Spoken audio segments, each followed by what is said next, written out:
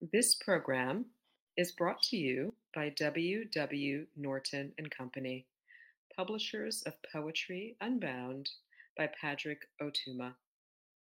Now in paperback and featuring immersive reflections on 50 powerful poems. This is being additional reading Glory. Glory of plums, few more of glory.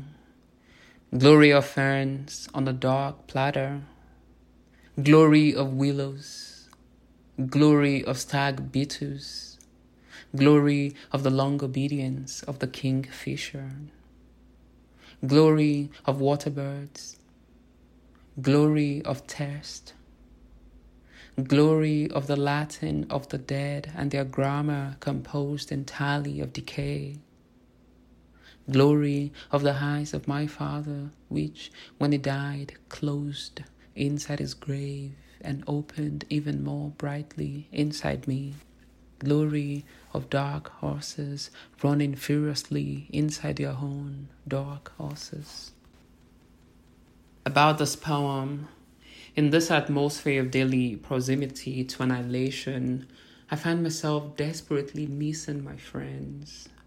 Their faces have been coming to me, especially the face of my friend B. The visual softness of his face, his full head of hair that spews sideways. His face is a shadow archive.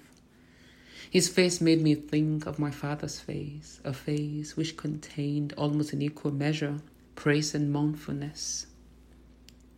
I wanted to write a poem that was the metric measure of that face, to praise as my father's face did, leaving, and in his death, the opposite of leaving. Praise as elation, praise as desolation. I picked my pen, I began to write.